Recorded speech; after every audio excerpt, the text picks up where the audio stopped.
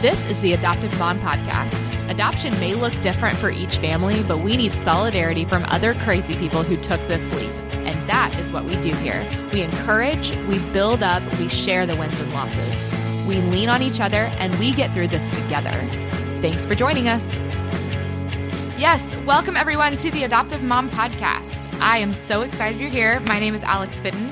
I'm the host of this podcast, and I'm here to bring you episode number 12. I'm so excited. This has been going for 12 weeks, and that is crazy pants, you guys. We have until episode 15, and then I'm going to take a little break before coming back in the beginning of 2018 with season 2. But this week, we're going to hear from Rebekah Price. Rebekah is a licensed counselor and therapist at Waterstone Counseling, and she also is the clinical director of Grace Haven Ministries, which we have talked about before on the podcast. And so she is so incredibly knowledgeable about trauma and about the brain and the impact and how families can work with these kids who are just so hard. And I loved talking to her and meeting her over a year ago, and she has greatly impacted the Fitton family just with her knowledge and her encouragement, and I hope that she can do that for everyone here. She is, like I said, just crazy smart, and I can't wait to share her with you guys. So on that note, let's jump right into my interview with Rebekah Price. All right. Hey, everyone. Welcome to the Adoptive Mom Podcast. And today we get to talk to Rebekah Price, or, is it Becca? I know that you tell people both. So I always call you Becca, but I know some people strictly are Rebekah people.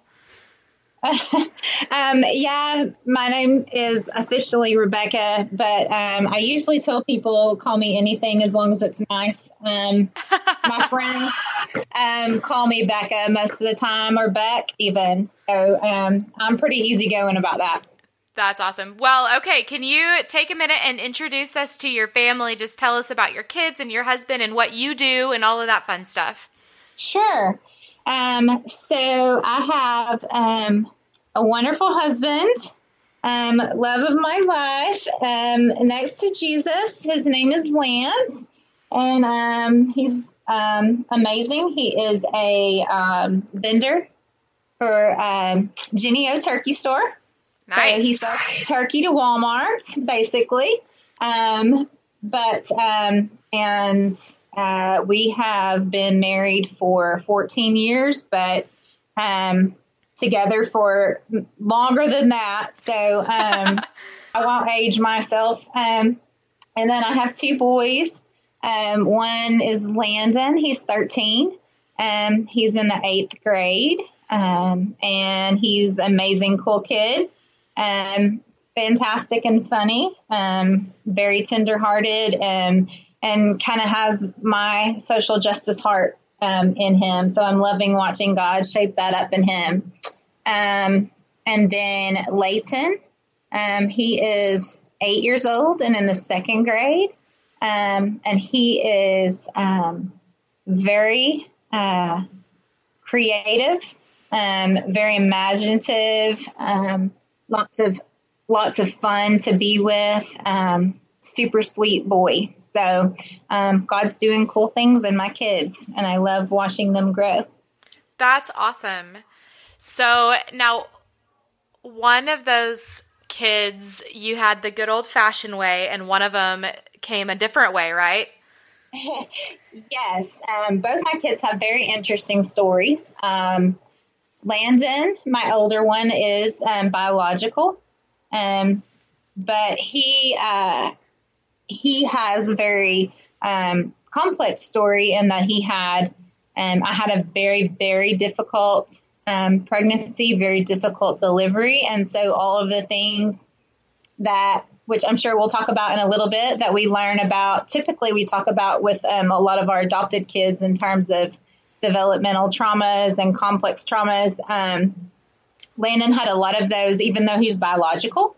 So we have had that experience in his world. And then Layton, my younger one, is adopted.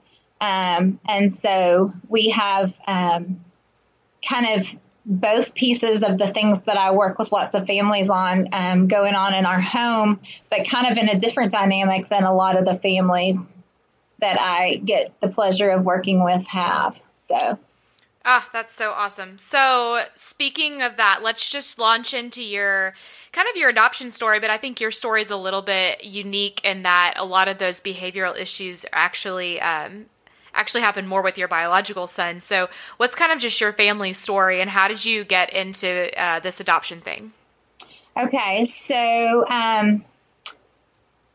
that goes probably way back. I think the interesting thing about my story is that I do have a biological child, but I was actually told many, many years ago that I would never be able to have children. And wow.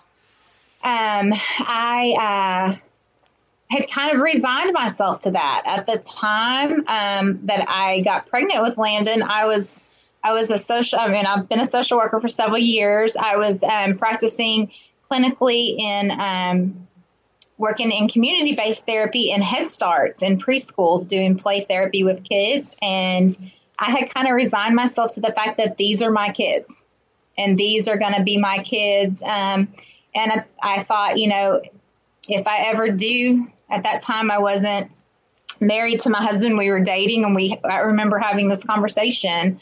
And him even saying to me one day, you'd be a great, person to adopt. Like, don't feel bad that you can't do that, because you would make a great, adoptive mom. And so I guess it probably started way back there when I thought I would never be able to have children biologically. I kind of put that on the back burner because we got the surprise of Landon. And had ended up that's a whole crazy story for another day, but that was just literally a 1 in a million thing that we ended up being able to conceive Landon, and God had a very purposeful plan there. I ended up getting to have a child, carry a child, which I thought I would never get to do. And it was amazing. God was very good to us in that regard. But then, like I said earlier, he had a lot of trauma. I had a lot of trauma in that delivery. And so was very risky for me, probably almost impossible for me to try to have another child. And so we began pursuing options on what that might look like for us if we wanted to grow our family anymore.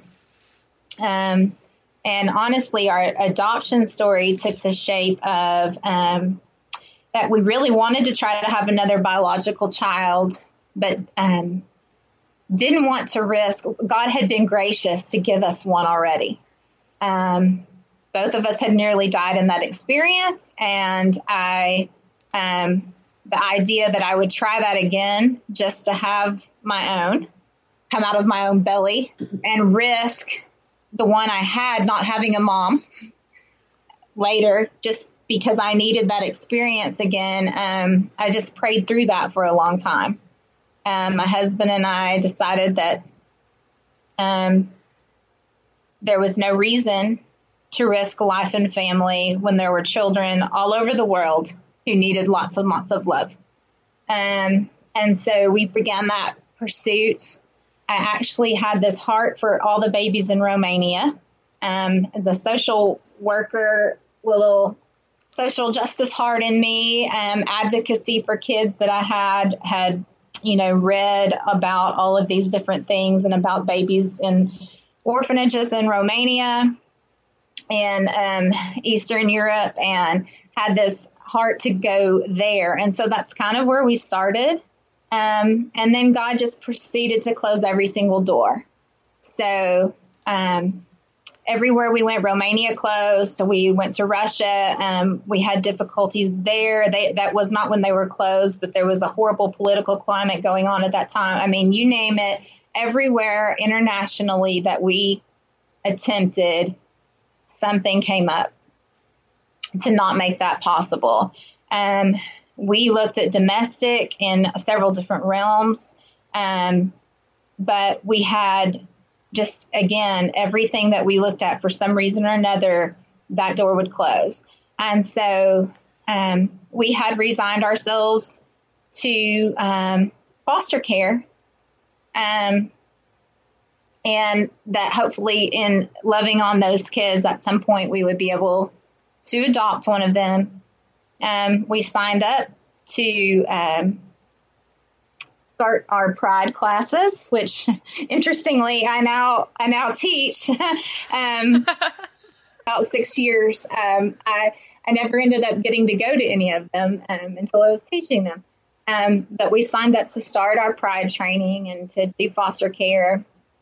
And the week that we were supposed to start that training, my husband had a connection with a former fraternity brother of his who had adopted 4 children from a small adoption agency. It's really a nonprofit ministry in Tulsa.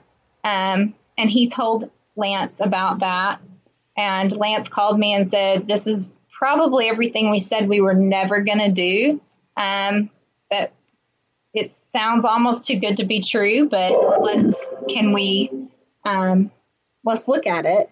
And there was an informational meeting happened to be that week. And we drove over to that meeting and we sat and we listened to all these family stories. And we left there that night looking at each other going, oh my goodness, this literally is everything we said we would never do. And yet we know that this is exactly where we're supposed to be. And so we started the process with Crisis Pregnancy Outreach. That's the name of the ministry. They've been there in Oklahoma for over 30 years now. An amazing ministry that loves on birth moms and adoptive families. We loved that their focus was finding families for children, not children for families. And we started that process, and within 6 months, we had met Reagan, our amazing birth mom. She and her parents came and met us for some pizza one night and asked us 50 zillion questions that we thought we answered all wrong. And for some reason, they loved us.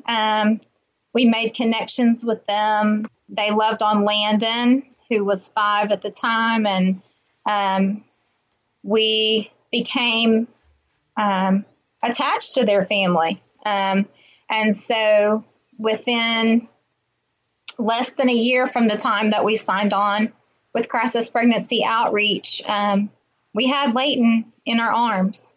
Wow. And so it was a really cool experience. We got to be part of the end of Reagan's pregnancy. We were able to be there when Layton was born. And we didn't just grow our family through a child because we chose to do it in a way that involved our being attached to their family. We've grown our family extensively by adding several hearts that we love very much. So, wow, that's such a. I've known you for a little bit, and I have never heard that story. So I loved hearing it. Yeah, I didn't. I mean, I knew that you had 1 and 1, but I'm so excited to finally know a little bit more about the Price story here. Yeah, thank you. Yeah, for sure. So, and we actually haven't even discussed what you do and the many hats that you wear. So yeah, so you did ask me to tell you that, and I forgot that. No, you're totally fine. But that kind of brings us into what I really wanted to talk to you about today. So why don't you tell us what you do and like the list of things you do? Maybe we should say that. Well, so it was actually my adoption with Layton that got me into the adoption field. I was not an adoption social worker prior to that. So I'm a clinical social worker.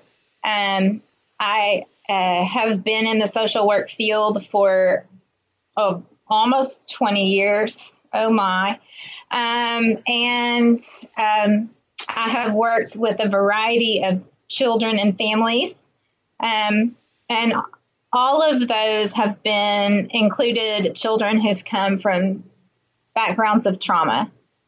And clearly, if they're requiring services, there's been something hard, but really a lot of these kids, lots of complex trauma. And so Layton's adoption connected me with a social worker who pulled me in to her world and said, I need some help. Will you start doing some home studies with me? And I said, oh, sure, I can do that with a new baby. And 8 years later, I am all of that and then some. I spent several years working for an adoption agency and doing work there with them, and then doing independent home studies. I do not do that part anymore. I do still, for the last 6 years, work kind of on a PRN basis for University of Arkansas Little Rock School of Social Work, which is with Mid-South Training Academy. And I do training work with foster and adoptive parents and within different departments within the state who work with kids. So doing training staff at residential facilities, parents, different people involved with kids around the state who have had trouble on trauma-informed care, and understanding our kids, building trust and connection. I am a counselor at Waterstone Counseling in Springdale, and I work there with a variety of situations, but lots of attachment and trauma-focused work. Even in marital therapy, because what we know is that attachment is what, when we're little, is what shapes how we relate to people all through our lifespan. So when we have issues within any relationship, we're coming out of that from our own attachment focus.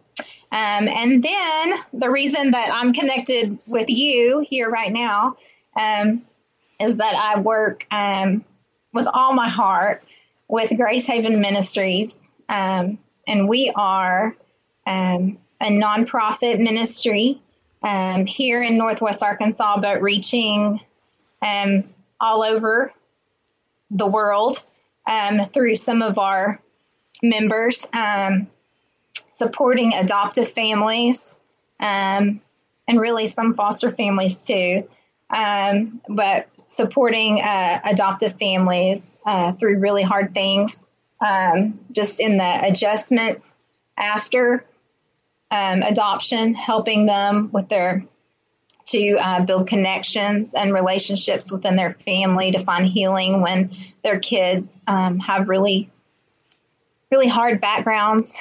And we are even hoping to expand that into doing more pre-adoptive training and support people throughout the process. We came along because of hard after, but because we have seen that in so many different areas, we want to expand that so that we reach people early and are able to walk that path with them all the way through. And so those are some of my many hats. And I'm loving every single one of them. Yeah. Well, and a couple of notes to what you were saying. So you're super modest, and when you say that you, quote, work with Grace Haven, you're actually the clinical director of Grace Haven, which is a much bigger deal than you're making it sound. And so you're also a yoga instructor, and I wanted you to talk about what that has to do with your adoption ministry, because I think it's so cool.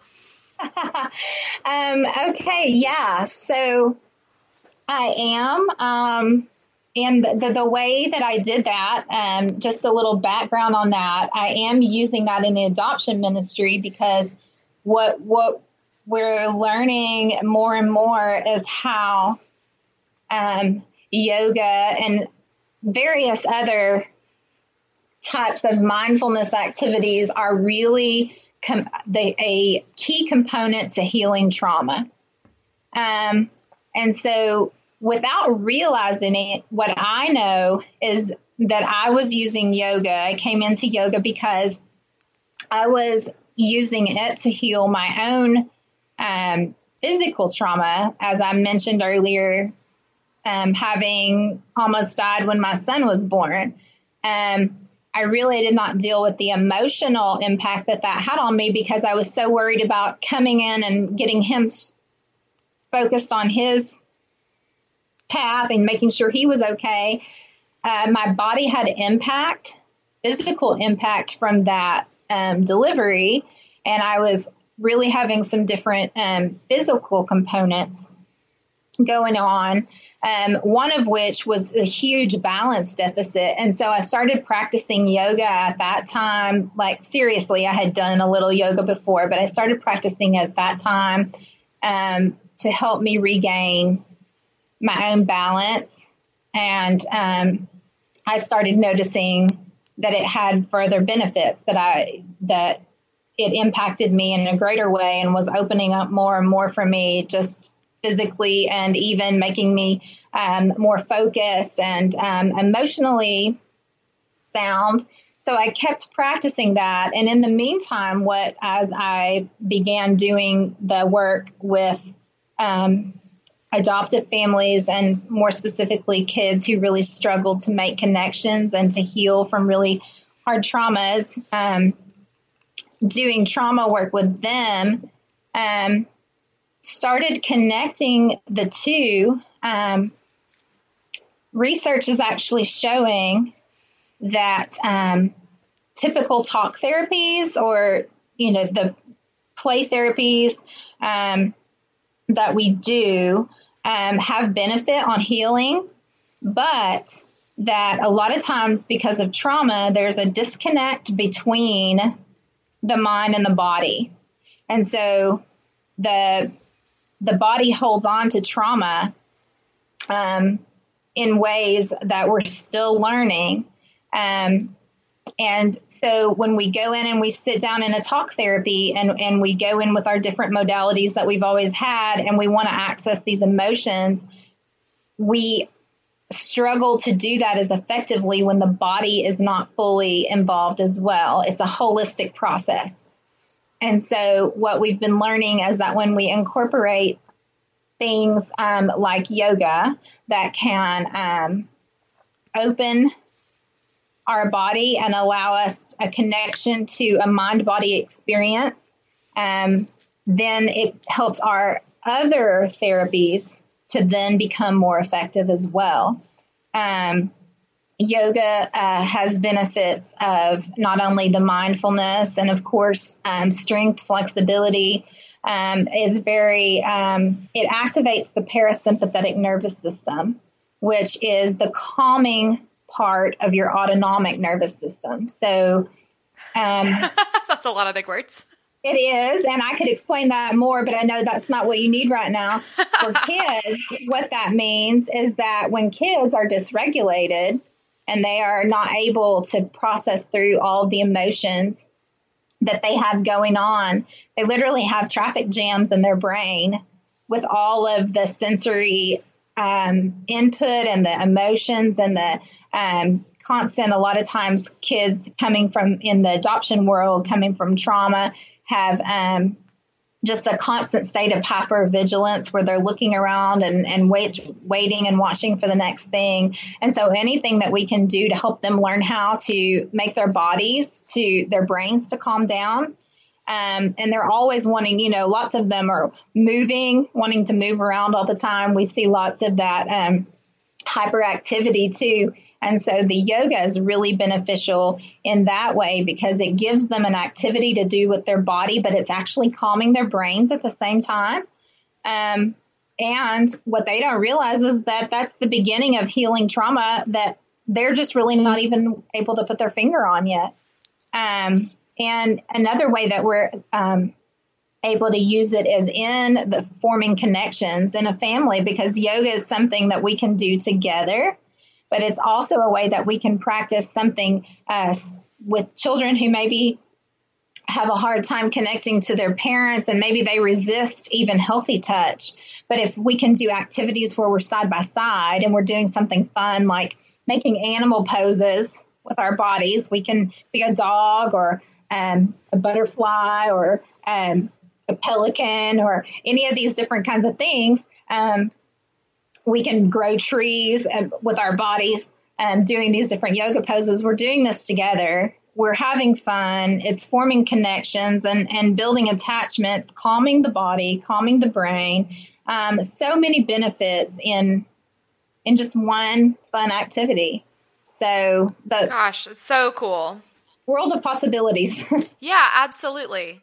Well, and this is actually a good segue into your area of incredible expertise that I wanted to talk about. And to start us off, I want to tell a story. So once upon a time, there were two parents pulling their hair out because they had a kid that was driving them crazy and they felt like they were at the absolute end of their rope. And in walks this brunette angel who explained everything that no one had ever told them before. Wow. But was such incredible knowledge about the actual like physical brain of our child and what it looked like and how it had been affected by his trauma. And this was something, I mean, trauma was a word that we knew what it meant, or we thought we knew what it meant, but we had absolutely no idea of the actual biological impact that it has on the brain until you explained it to us. And I think all of us cried that day. Yes.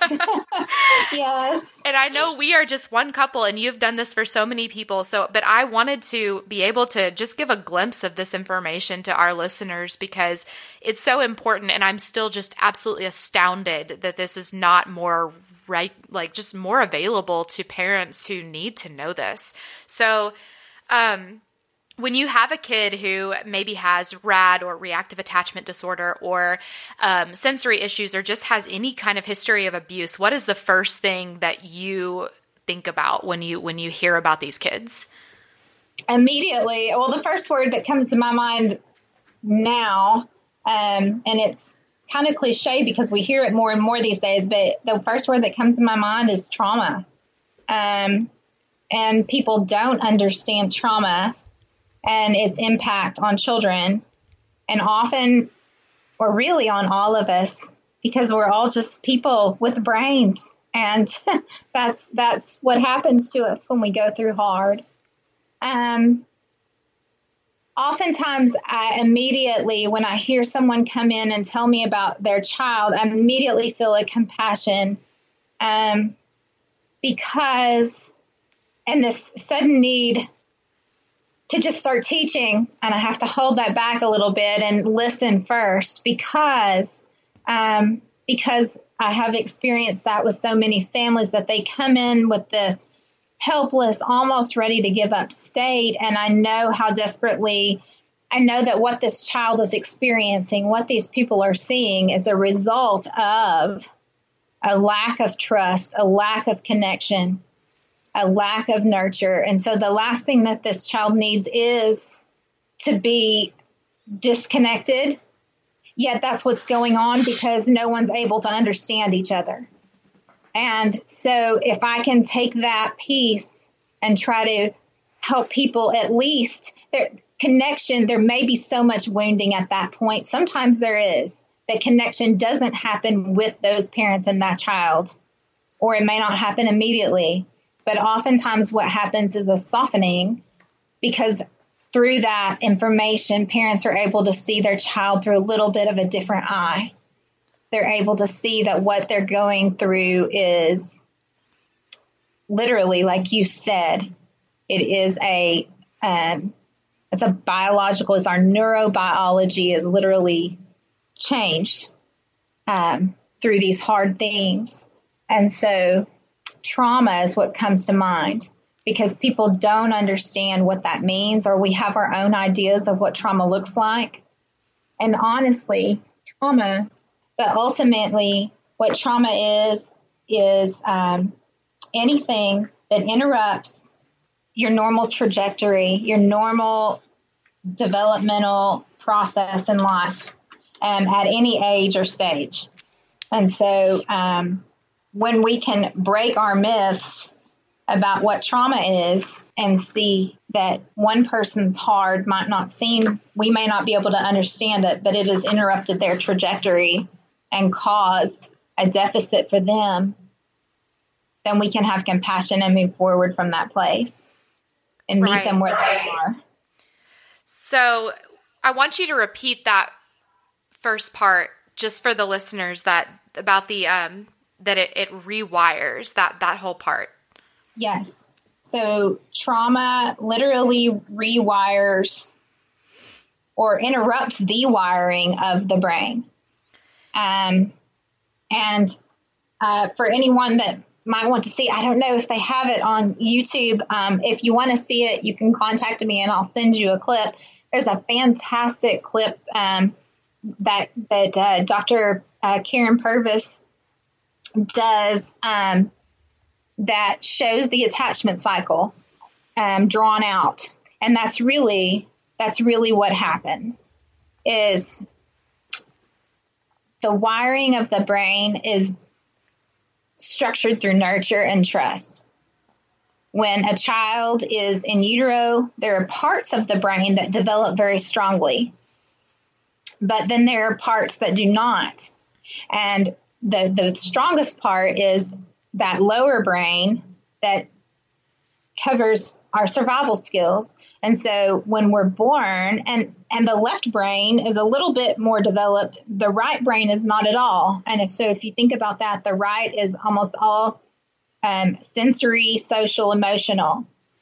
Left brain is very logical, linear, linguistic, and lower brain is survival. And so a child's born and then we have needs, we cry, someone comes.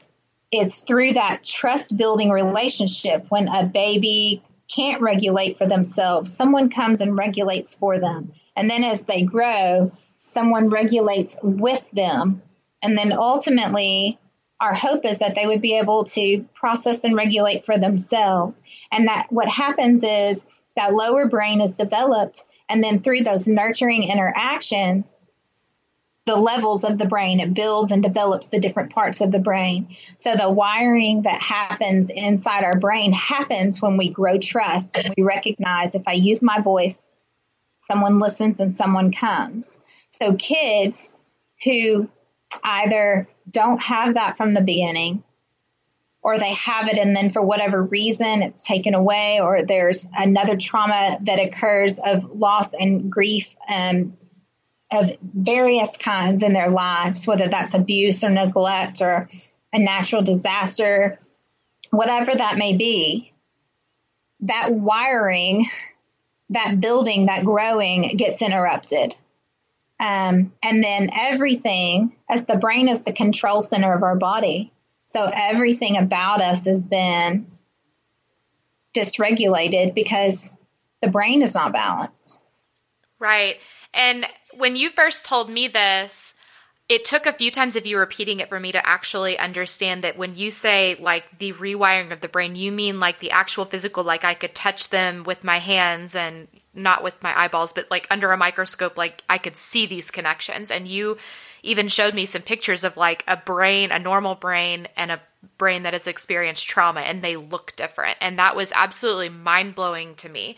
Just that, because I feel like we talk about the brain and in our minds we're like, they all look the same, but, some magic happens where everyone's brain is different. But you helped to teach me that it's the actual physical, like with your eyeballs, looks and development of the brain. And this is like the most profound thing that you've ever said is when you said that, you said, Alex, most of the time for these kids, you're thinking that they won't do this, they won't do that, they won't do what they're supposed to do, but it's not a won't, it's a can't.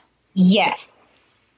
Yes, that is very true. It is not a won't, it's a can't. Almost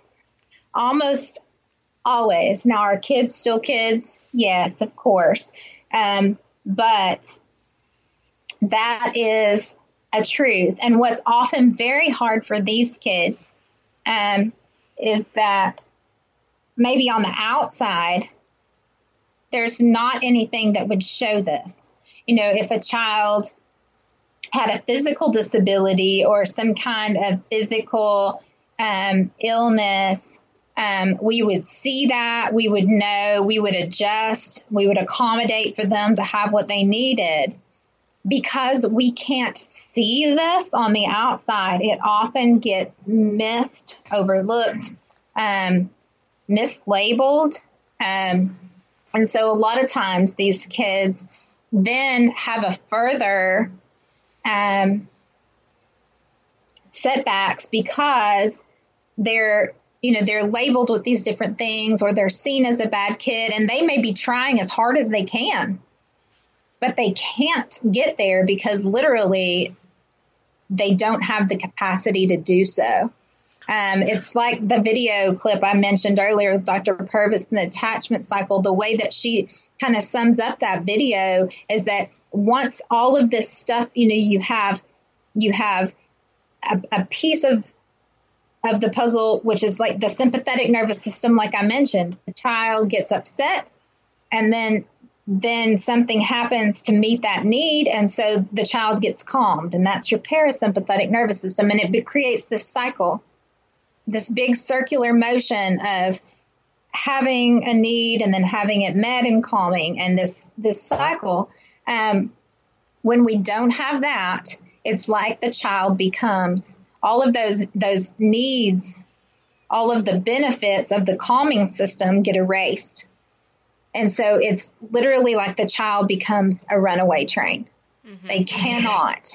It's not that they want to be this way. It's that they cannot function because they do not have the capacity to do so.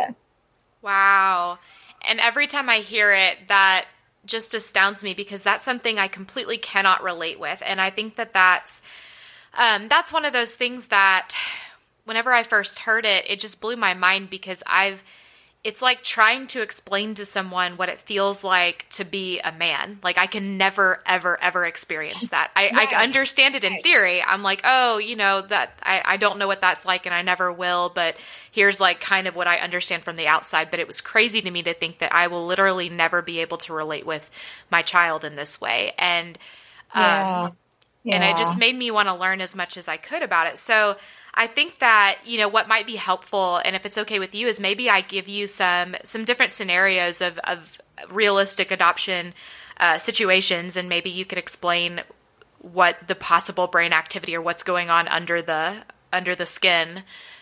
Would that be okay? Okay. Yeah, for sure. My standard answer is always going to be, if I haven't laid eyes on the child, I can't tell you for sure, but right. I can gander, I can take a gander at it. Well, and I'm not basing this on actual children, but more just situations. So like if there is a child that has been adopted internationally and they were old enough to have to remember experiences in an orphanage, and they come home and parents are not understanding why their child is freaking out and having bad behaviors, but then they just completely are in the fetal position and a sobbing mess. What's actually going on there? Probably. Well, there could be a world of things going on there, and probably a combination of things, depending on their experiences in the orphanage. And this is okay. Let me just stop right there. This is one thing that's very hard for parents to understand, and really for any of us. It doesn't make sense. But oftentimes when people think about adoption, and we have this idea that these children across the world in these orphanages have this horrible existence, which in many cases, they do. Some of those conditions are horrific beyond what I can describe. But we have this idea that we're going to go across the world and bring this child home, and they're just going to lovingly throw their arms around us and say, "Oh, thank you for saving me." Right. The white Jesus mentality. Exactly. And what we don't understand is that though it is not ideal in our minds, and may have actually been completely horrific every day. This is what this child knows. And so any of us, when taken from what we know, whether good or bad, and there's this transition to total unknown, there's a fear and an insecurity. And so these kids are coming from what they know, and though it's going to be better, and we know that, they don't. And so they will grieve the loss of life as they know it. So that may be one thing going on with the child that you mentioned. There's also fear, because if life was horrific there, even though you know you're safe for them, they don't know you're safe for them. So there's fear that's blanketing everything they're doing, because they don't know that you're any different from the person that's been caring for them who wasn't really caring for them. Right.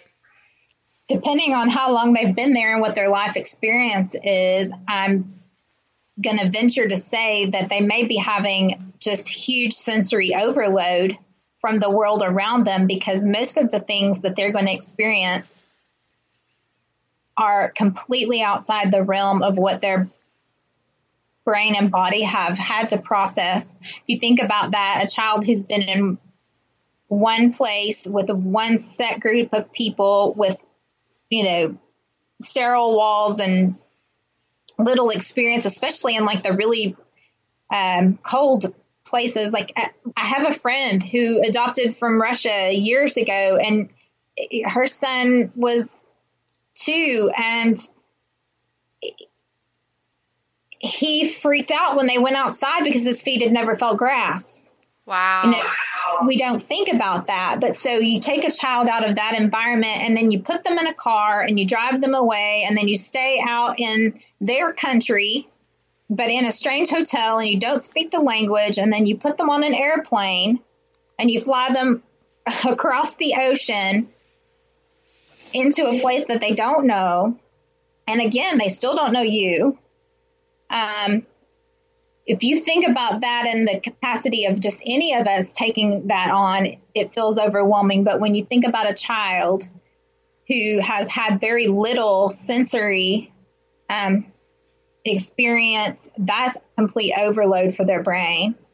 If you think about that in terms of a child who his development has been affected, like we talked about previously, and so their brain does not have the capacity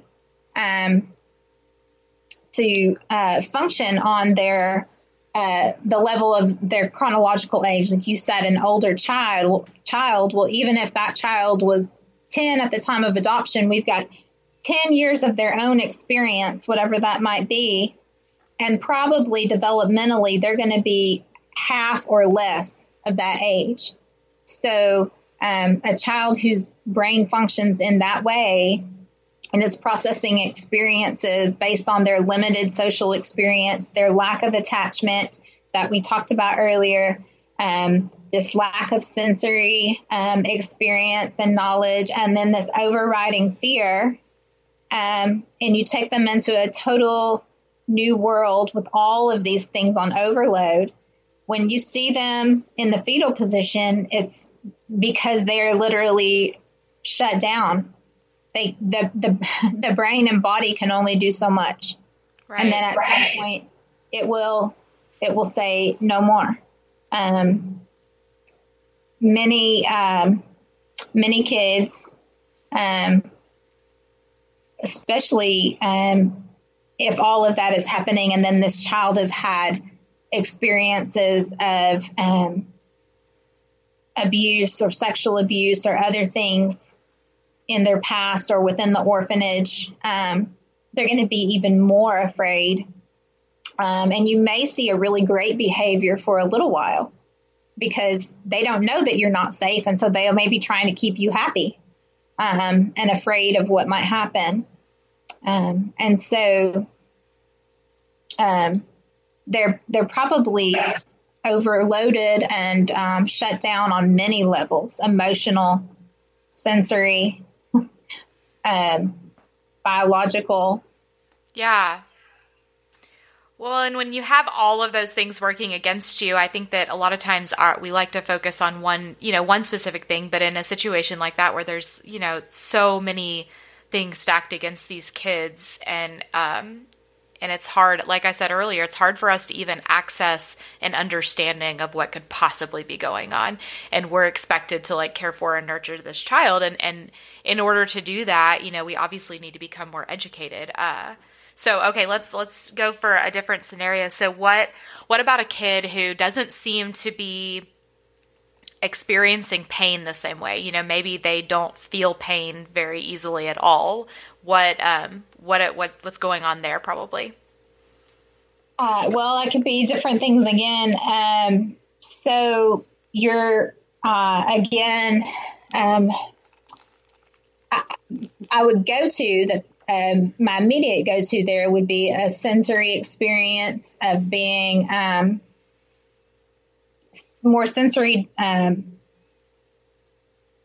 deprived, more hyposensitive, so not really able to feel as much and needing a deeper input to be able to feel things.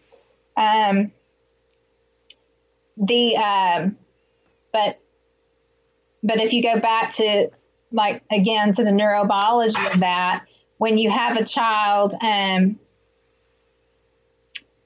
it is the cerebellum in the brain that receives sensory input from the body. And so when you've got this brain-body disconnect and you've got this hyper-vigilant, overloaded lower brain trying to do most of the work because the higher level of functioning is not able to process. I would venture to say that there are probably a lot of messages and signals not being received as well. That cerebellum is in your lower brain.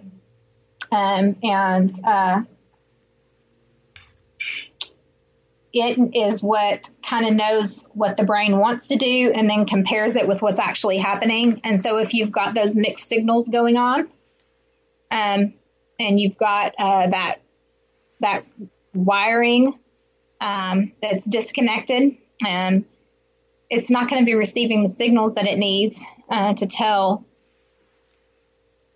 your body how to respond or react in different ways. I think I've told you this example, but my older son is like that, and I actually had an experience, much to my embarrassment, one day where we were going to see a new preschool, and he was outside riding his little Hot Wheels prior to leaving.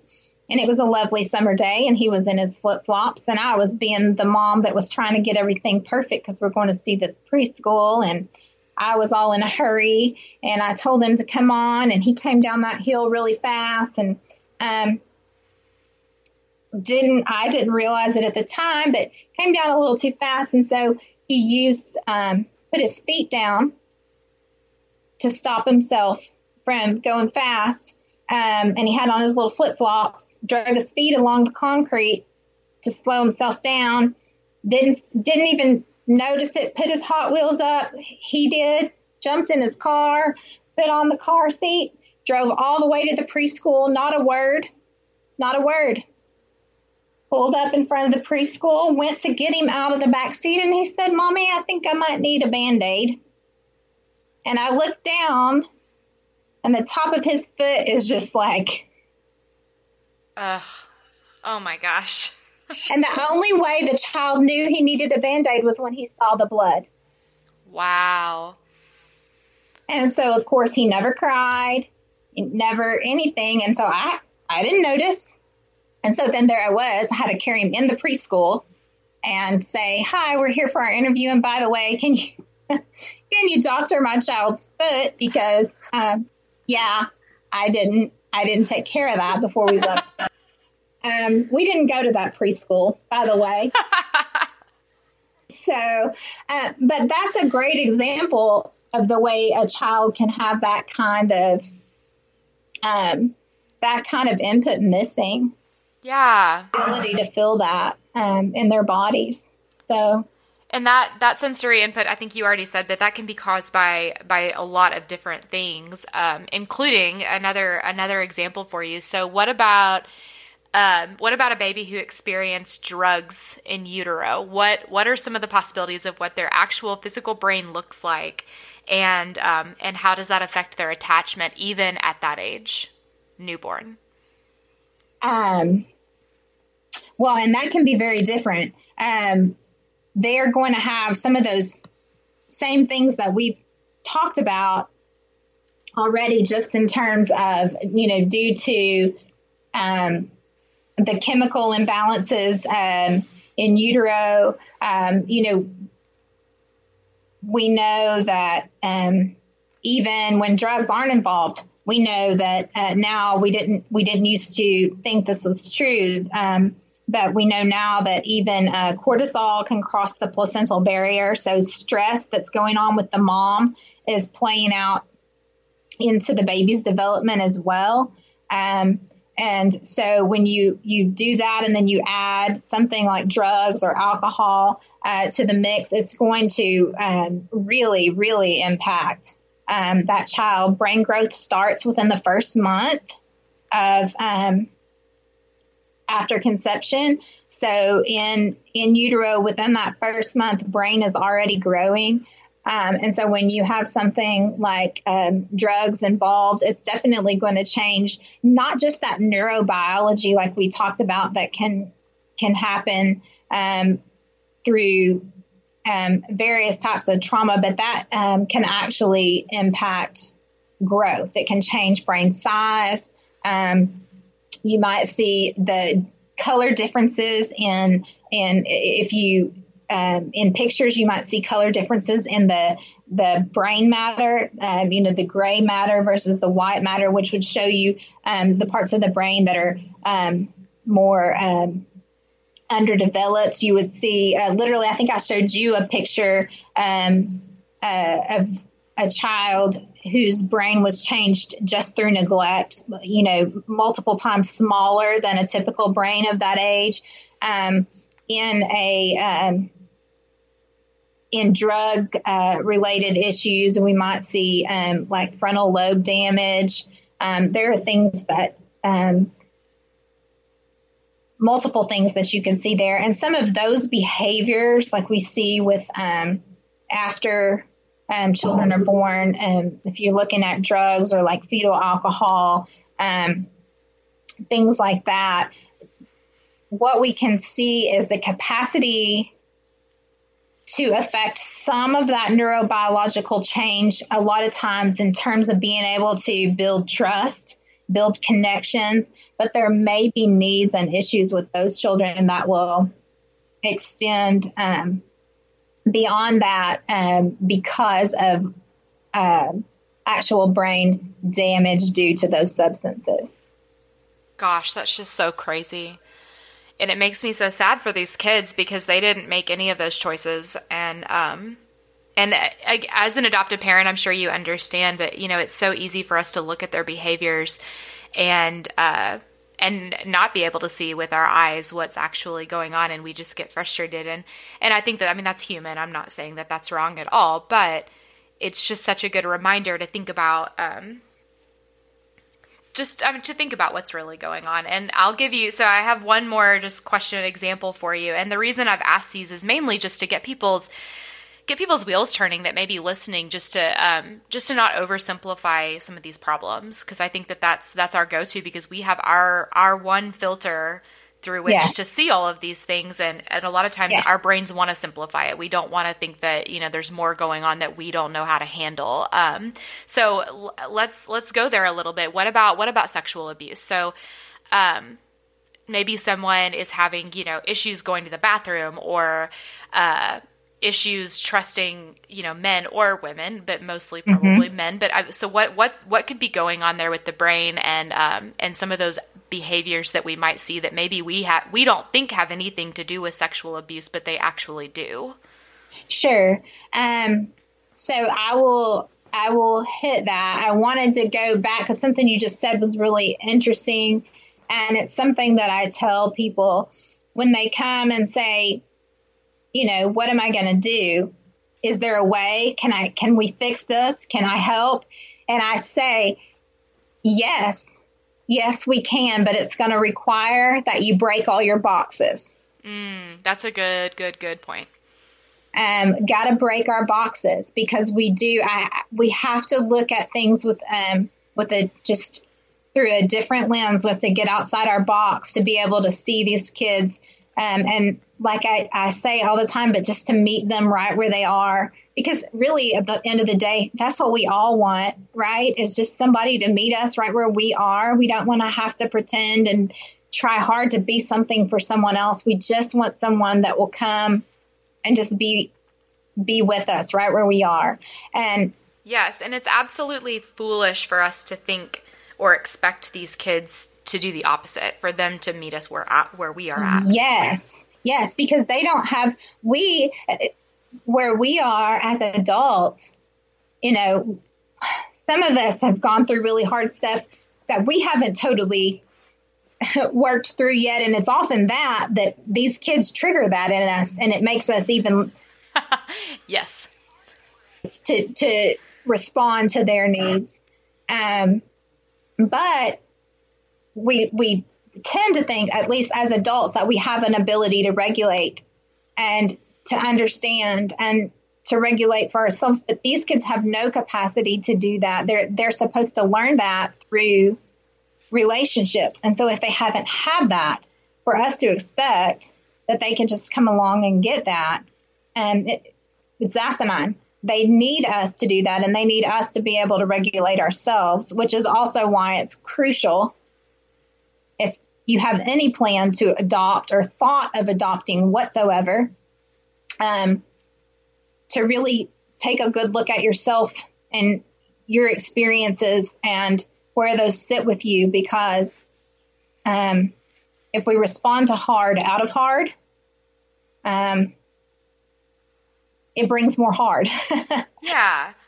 Well, and to break those boxes and be willing to get outside of that. Yes. And I was going to say, for those of us listening who are like me and need this practical step-by-step, because, so much of this is it's convoluted, it's complex. There isn't a handy guide of step-by-step instructions for each individual kid, because that's not logical. But if we're going to look at it in any kind of a step process, I think the first step is education, and just realizing that all of this is true, is a thing that exists in the world, that we cannot oversimplify these kids and their issues and what they come from anymore. And the second step is, like you said, to break those boxes. We have to accept that that's true, and that's what we're dealing with, and stop trying to make the square peg fit in the round hole, so to speak, right? Yes, absolutely. Absolutely. So I always tell people that, anytime you see your child have a certain behavior, just go ahead and err on the side of caution. Like give them the benefit of the doubt that it's a can't first. Because we just... We have to assume that because of what we know. Right. We have to. Yeah. And so on that note, back to that sexual, yeah. Yeah, your question. So in terms of the sexual abuse, that is going to play out. Again, that's trauma. So it's going to play out the same, very similarly in the brain, with the way the brain itself is impacted. But what it also may do is you can see that play out in very different ways with people. Sometimes what we'll see is a fear of people because of that. There will be that lack of understanding for healthy touch. Even a healthy touch can be seen as harmful or detrimental, and there can be a lot of fear involved in that. What you might also see is that we do what we know, so that child might be one who's going to come back and reenact that trauma. over in different ways. What we also will see is sometimes there will be, especially if there's been really severe, a lot of times, so people hear this word and disconnect from it because of the connotations and associations that have been made with it across the years. But dissociation, when we have it doesn't mean that you like space out and become some other person necessarily, but when we have so much trauma that the brain can only, handle so much and so many emotions and can't process more pain at a given time, it will shut down. So there's like a complete separation of that person just from reality in a given moment. You may actually see a child just kind of go blank, go out for a little bit. Not that they close their eyes and fall over, but just if you were looking at them, you might not even notice that it happened. But there may be periods of time where the child is there and you think they're with you, but they're completely not present with their minds. Various things that you could see with serious, complex abuses. And sexual abuses is one that is going to play out oftentimes in different ways over the lifespan. So it might be one that even if we knew about it early and we were able to come in and really work through some hurts and you see a lot of healing in that child, then as they develop, we might have to hit that again. Because with each developmental stage, there are going to be different ways that place is going to be affected. So, I mean, those things are stored in the brain and it's amazing what you just said to me. And even though it sounds relatively simple, it's astounding that something like that can impact you that much. And a lot of times as people who have not been through that, we look at it and, like I said, oversimplify it. We think it's just something that, one and done, like you go through counseling, you fix the problem, you move on. And you're saying that that's not at all what happens. That's not at all what happens. Especially not something like that where, because you're in some capacity, it's probably going to be revisited, especially something that involves sexual activity. Does that mean that pure and total healing cannot happen? No, but it means that awareness of ourselves and how we respond, how we feel about those things, what connections and beliefs and emotions are tied to that with us and for us. Again, it's going to be critical as we grow. So walking through with that child, self-awareness and learning how to, as they, that's going to mean for us as they're younger, reflecting to them, oh, I see this about you. You seem like you might feel this, and helping them start to learn how to do that, because as they grow, then, so maybe you do some really good work before puberty, then puberty comes along and the body changes. And if there are still any feelings tied to that or to unhealthy touch or to experiences that have happened, and then suddenly the body might almost can feel like the enemy because it reflects these things that were repugnant to us at some point. Yeah.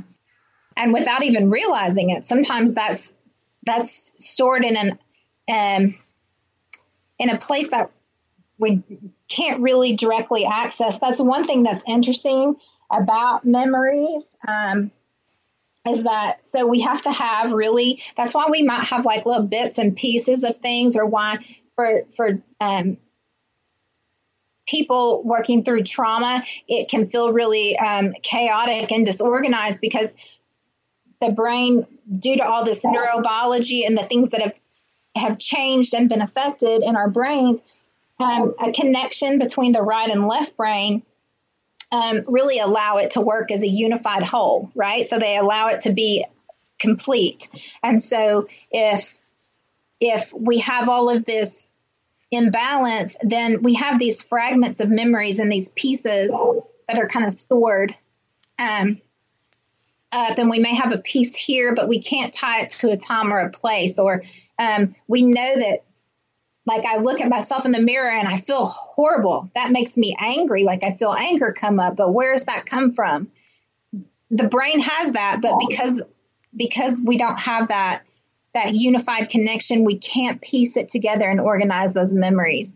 And so there's a place that will bring up emotions for us, throughout life, and without being able to access that mind-body connection and a whole brain connection. It will feel, for lack of a better word, chaotic and disorganized. Yeah. Things that will continue to rise with sexual abuse until there is a full healing. Wow. And as adoptive parents, often it's our job to walk these kids through and towards that full healing. And part of that, again, it goes back to that education and not being naive enough to think that this is a small or simple issue. I think we've maybe effectively effectively scratched the surface of all of this stuff. Right. Yeah. We could sit here all day, and I don't want to. I mean, I can. I love this stuff. I could talk about it forever, but it's layers and layers and layers. Yeah, totally. Very, very. There's lots of depth to this, but also so much beauty in it. It's also why it's so hard for people in healing, because there are layers of healing just as there are layers to understanding all of this. And so peeling that all back to bring wholeness can be hard, but then there's also this beautiful connection that happens when we can do that. Yeah. Anything that's fought for is going to be stronger. So it's good stuff, Miss Becca. So I have some kind of closing questions that I ask all my guests. Are you cool with that? Sure. All right. And this is more about you and your adoption story. So what do you wish that someone had sat you down and told you at the beginning of this journey, and just maybe warned you about, or an encouragement that you needed beforehand or something like that? I wish that someone had told me that it was going to rock my world. And I think people probably say that. I know that people told me adoption is not for the faint of heart. But I thought, well, I'm not faint of heart. I'm resilient and, strong and compassionate and, all these things. Like, I've got this. Nobody prepared me for the emotional roller coaster, the emotional depth that it was going to have on me. Yeah. Oh, that's a good one. Okay. So what do you wish you had done differently through this? Well, I think, and again, it goes back to what do I wish someone had told me? Number one, I wish that I had known more of what I know now. Of course, I know that's science and we're still learning, but I think I would have been in a much different place even there with my own adoption, to just see things very differently in how I transitioned my family in that process and how we worked together in that process. I put a lot of focus on attachment because that was really important. But I didn't even understand the depth of all of that to the extent that I do now. And I know there's probably even more. Yeah. That was really important. And I feel like had I known the emotional upheaval that I personally would experience through that process. And not sad. I mean, it's happy and sad and just so many things involved in it. Grieving your own life changes to take on this new thing, even though it's good. And for me, it was this grief that came from that my joy was coming from someone else's loss. There was so much depth in all of that my brain just could not process all of that. And so had I known that was going to be the case, I would have taken more time to do some personal self-care on the front end. I would have taken more time to do a little self-assessment, even though I thought I knew myself really well. When it came down to it, I was kind of faint of heart, and it knocked me down for a little while. And so I think that I would have done a lot of self-care preparation assessment to just kind of see where I was and just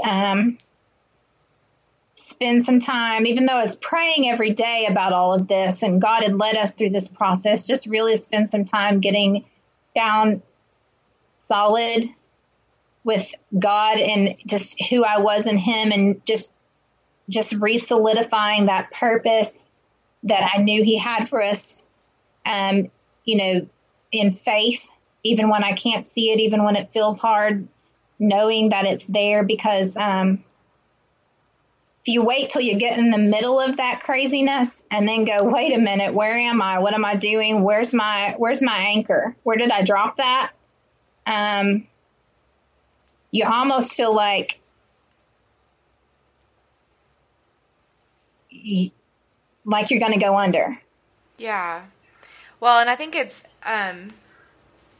cool that you talk about self-care in this question, because I don't know if you've listened to this episode, but the amazing Amy Butler, who is one of your friends, she is amazing. She talked about the exact same thing about having eyes for yourself and how that's not selfish at all. Yeah, it's actually the best thing that you can do for your children, for your family. And she's right, and she's lived that. She's walked that out. Go girl, Amy. Yeah, she's pretty great. She's amazing. I love her. And I just daily honored that I get to walk alongside her. But that is the one thing that I tell people, when they come in and say, okay, so what do I do for this child? And the first thing I ask is like, when was the last time you did something for you? When was the last time that you went on a date? When was the last time that you, whatever, took a walk, took a bath? Because again, back to what we've said a few times tonight, that child is not going to know it unless we're reflecting it, unless we're showing it, unless we're regulating with them to help them learn how to do that. And the best way we're going to do that is to be able to regulate ourselves. So the thing to do for your child is to take care of you. Yeah. And a big part of that, and I know you won't say it because it is beneficial to, I'm sorry, what am I trying to say? It benefits you, but I will say it. If you have adopted, you need to be in counseling. Like, that's just, I know that might be a bold statement or like a universal statement, but it's just, it's true. So yeah, no, it is truth. And I appreciate you saying that. No, absolutely. Even though people think about counseling as something that you do when you're broken. No. But this is something that you do it's preventative. You go in and you constantly reassess and you constantly address, and you're keeping it. It's what we call, instead of being reactive, we're proactive. It's a proactive strategy. Right. Now, we end up there because we waited until we were breaking or almost broken Yeah, to present. get there. Yeah, right. Me, present company included. I've been there, sister. I get it. But yeah, once we realize, hey, this might even be coming. Hey, I'm just going to go in and I'm going to get that relationship with a counselor going, so I know that I've got access to that when I need it. Right. Okay, so what is this is another question, so it's a little bit changing the subject. So what is your favorite way that your tribe supported you? And I always ask this, what is a way that maybe you were hurt despite good intentions by people that don't that aren't in this world? An adoptive mom friend of mine, she hosted me an amazing baby shower. Oh, that's awesome. You know, people forget about that stuff. Like, they don't do that stuff when you don't have a baby growing in your belly. And it brought normalcy to a situation that felt very different. Last question. If you could just sum it all up into like one sentence or phrase of advice, what would it be for adoptive families? Connection. Sometimes that word can trigger people's shame and things that I would never mean to be triggering. Because when connection doesn't happen, it doesn't mean there's something wrong with us or that we're doing something wrong, but that's often issue of this isn't going well because there's something wrong with me. I'm rejected, or I am doing this wrong, and it breeds so much negativity that keeps us from then being able to come back and try to connect again. So I would never want to trigger that in anyone. But, you know, connection is key. And I guess when I say connection, just remembering that doesn't have to look like the perfectionism of our world today. Right. So... Well, and I think it's important to encourage people in this. And this is, you know, I was actually just reminded when you said that I remember, you know, you sitting in our living room that day and you had just unloaded all of this information on us. And you said that. You said, you know, this is all about connection. And I think I looked at you with tears in my eyes and I said, but Rebekah, what if you don't want to connect anymore? And you said, and that's hard. But this is like and this goes back to that support system thing. You know, you looked at me and you said, but that's what I'm here for. I'm going to walk this with you. And that was like the most gracing thing anyone had ever said to me. Not just like, here's some information, see ya. Not, you know, like, I'll pray for you. But you were like, we will get through this. We, not you, we. And that was amazing. And so I would encourage anyone who's listening, if you're not in the Northwest Arkansas area and Grace Haven can help anyone in the world, but you know, if you don't have Rebekah in the same town as you, find someone, find that support system, because call me. I'll help connect you to someone. I've done that with a lot of people in a lot of other states, and I would be happy to help find you a good trauma-informed, attachment-focused support system in another state. And you're right, because what you just said, no one can walk this alone.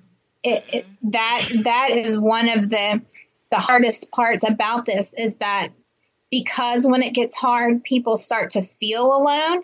And they feel like it's them and that no one understands their world. And so they turn inward, and there's this sense of isolation. And it's creates this negative cycle, because people feel more alone. So then they isolate more. And what we need is that tribe. That our people here at Grace Haven, we laugh because we've all walked that world and felt totally alone at some point. And it's like, now here on our support staff, we have people and say to each other regularly, hey, y'all are my peeps, because there are times when you feel completely alone when you're walking a world that many people don't understand.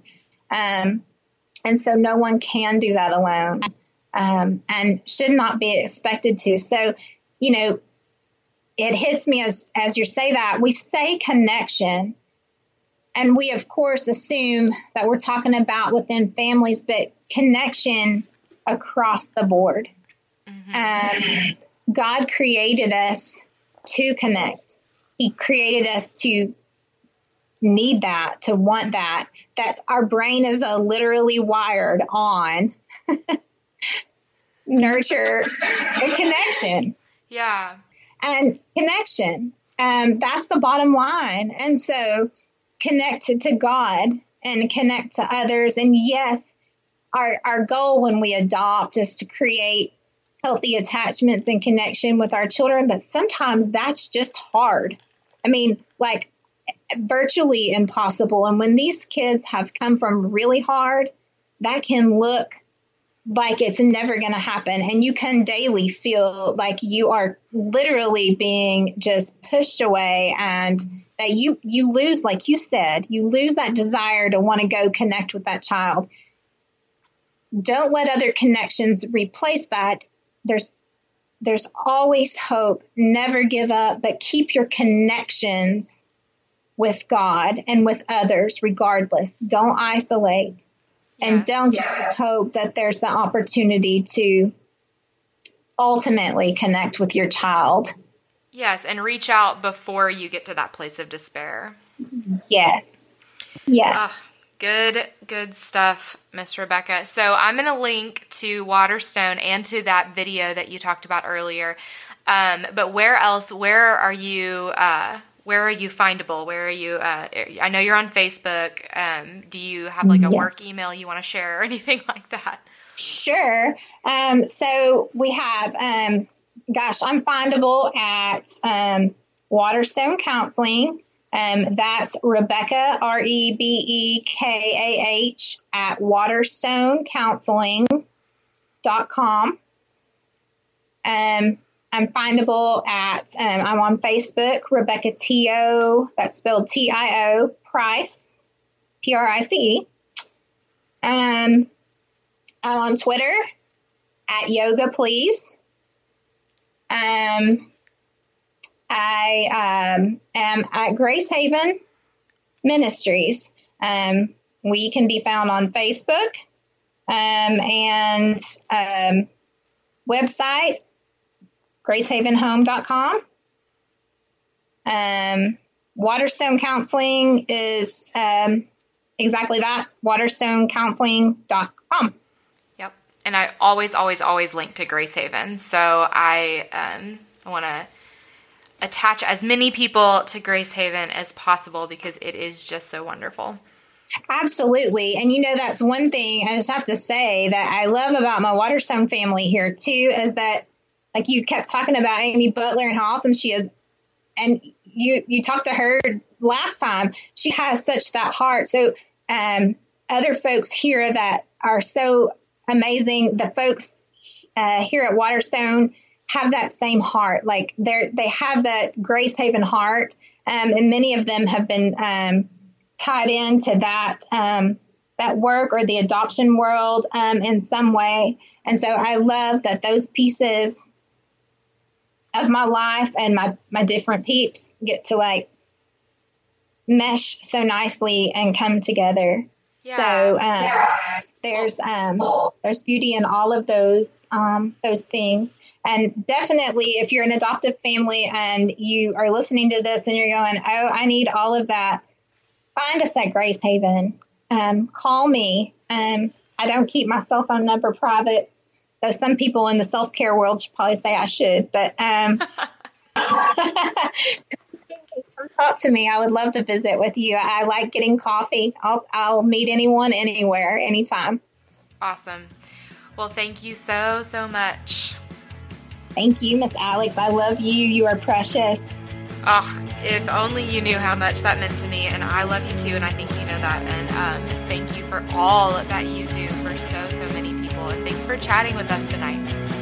Anytime. Thank you for having me. Thank you for listening to the Adoptive Mom Podcast. I know this stuff is hard, and I hope you found encouragement here. Remember, you are enough, and you're doing a great job. God wants to be at the center of this journey, and He is big enough to redeem all of our mistakes. Don't forget to check out show notes and other resources at theadoptivemompodcast.com. Thanks again for listening.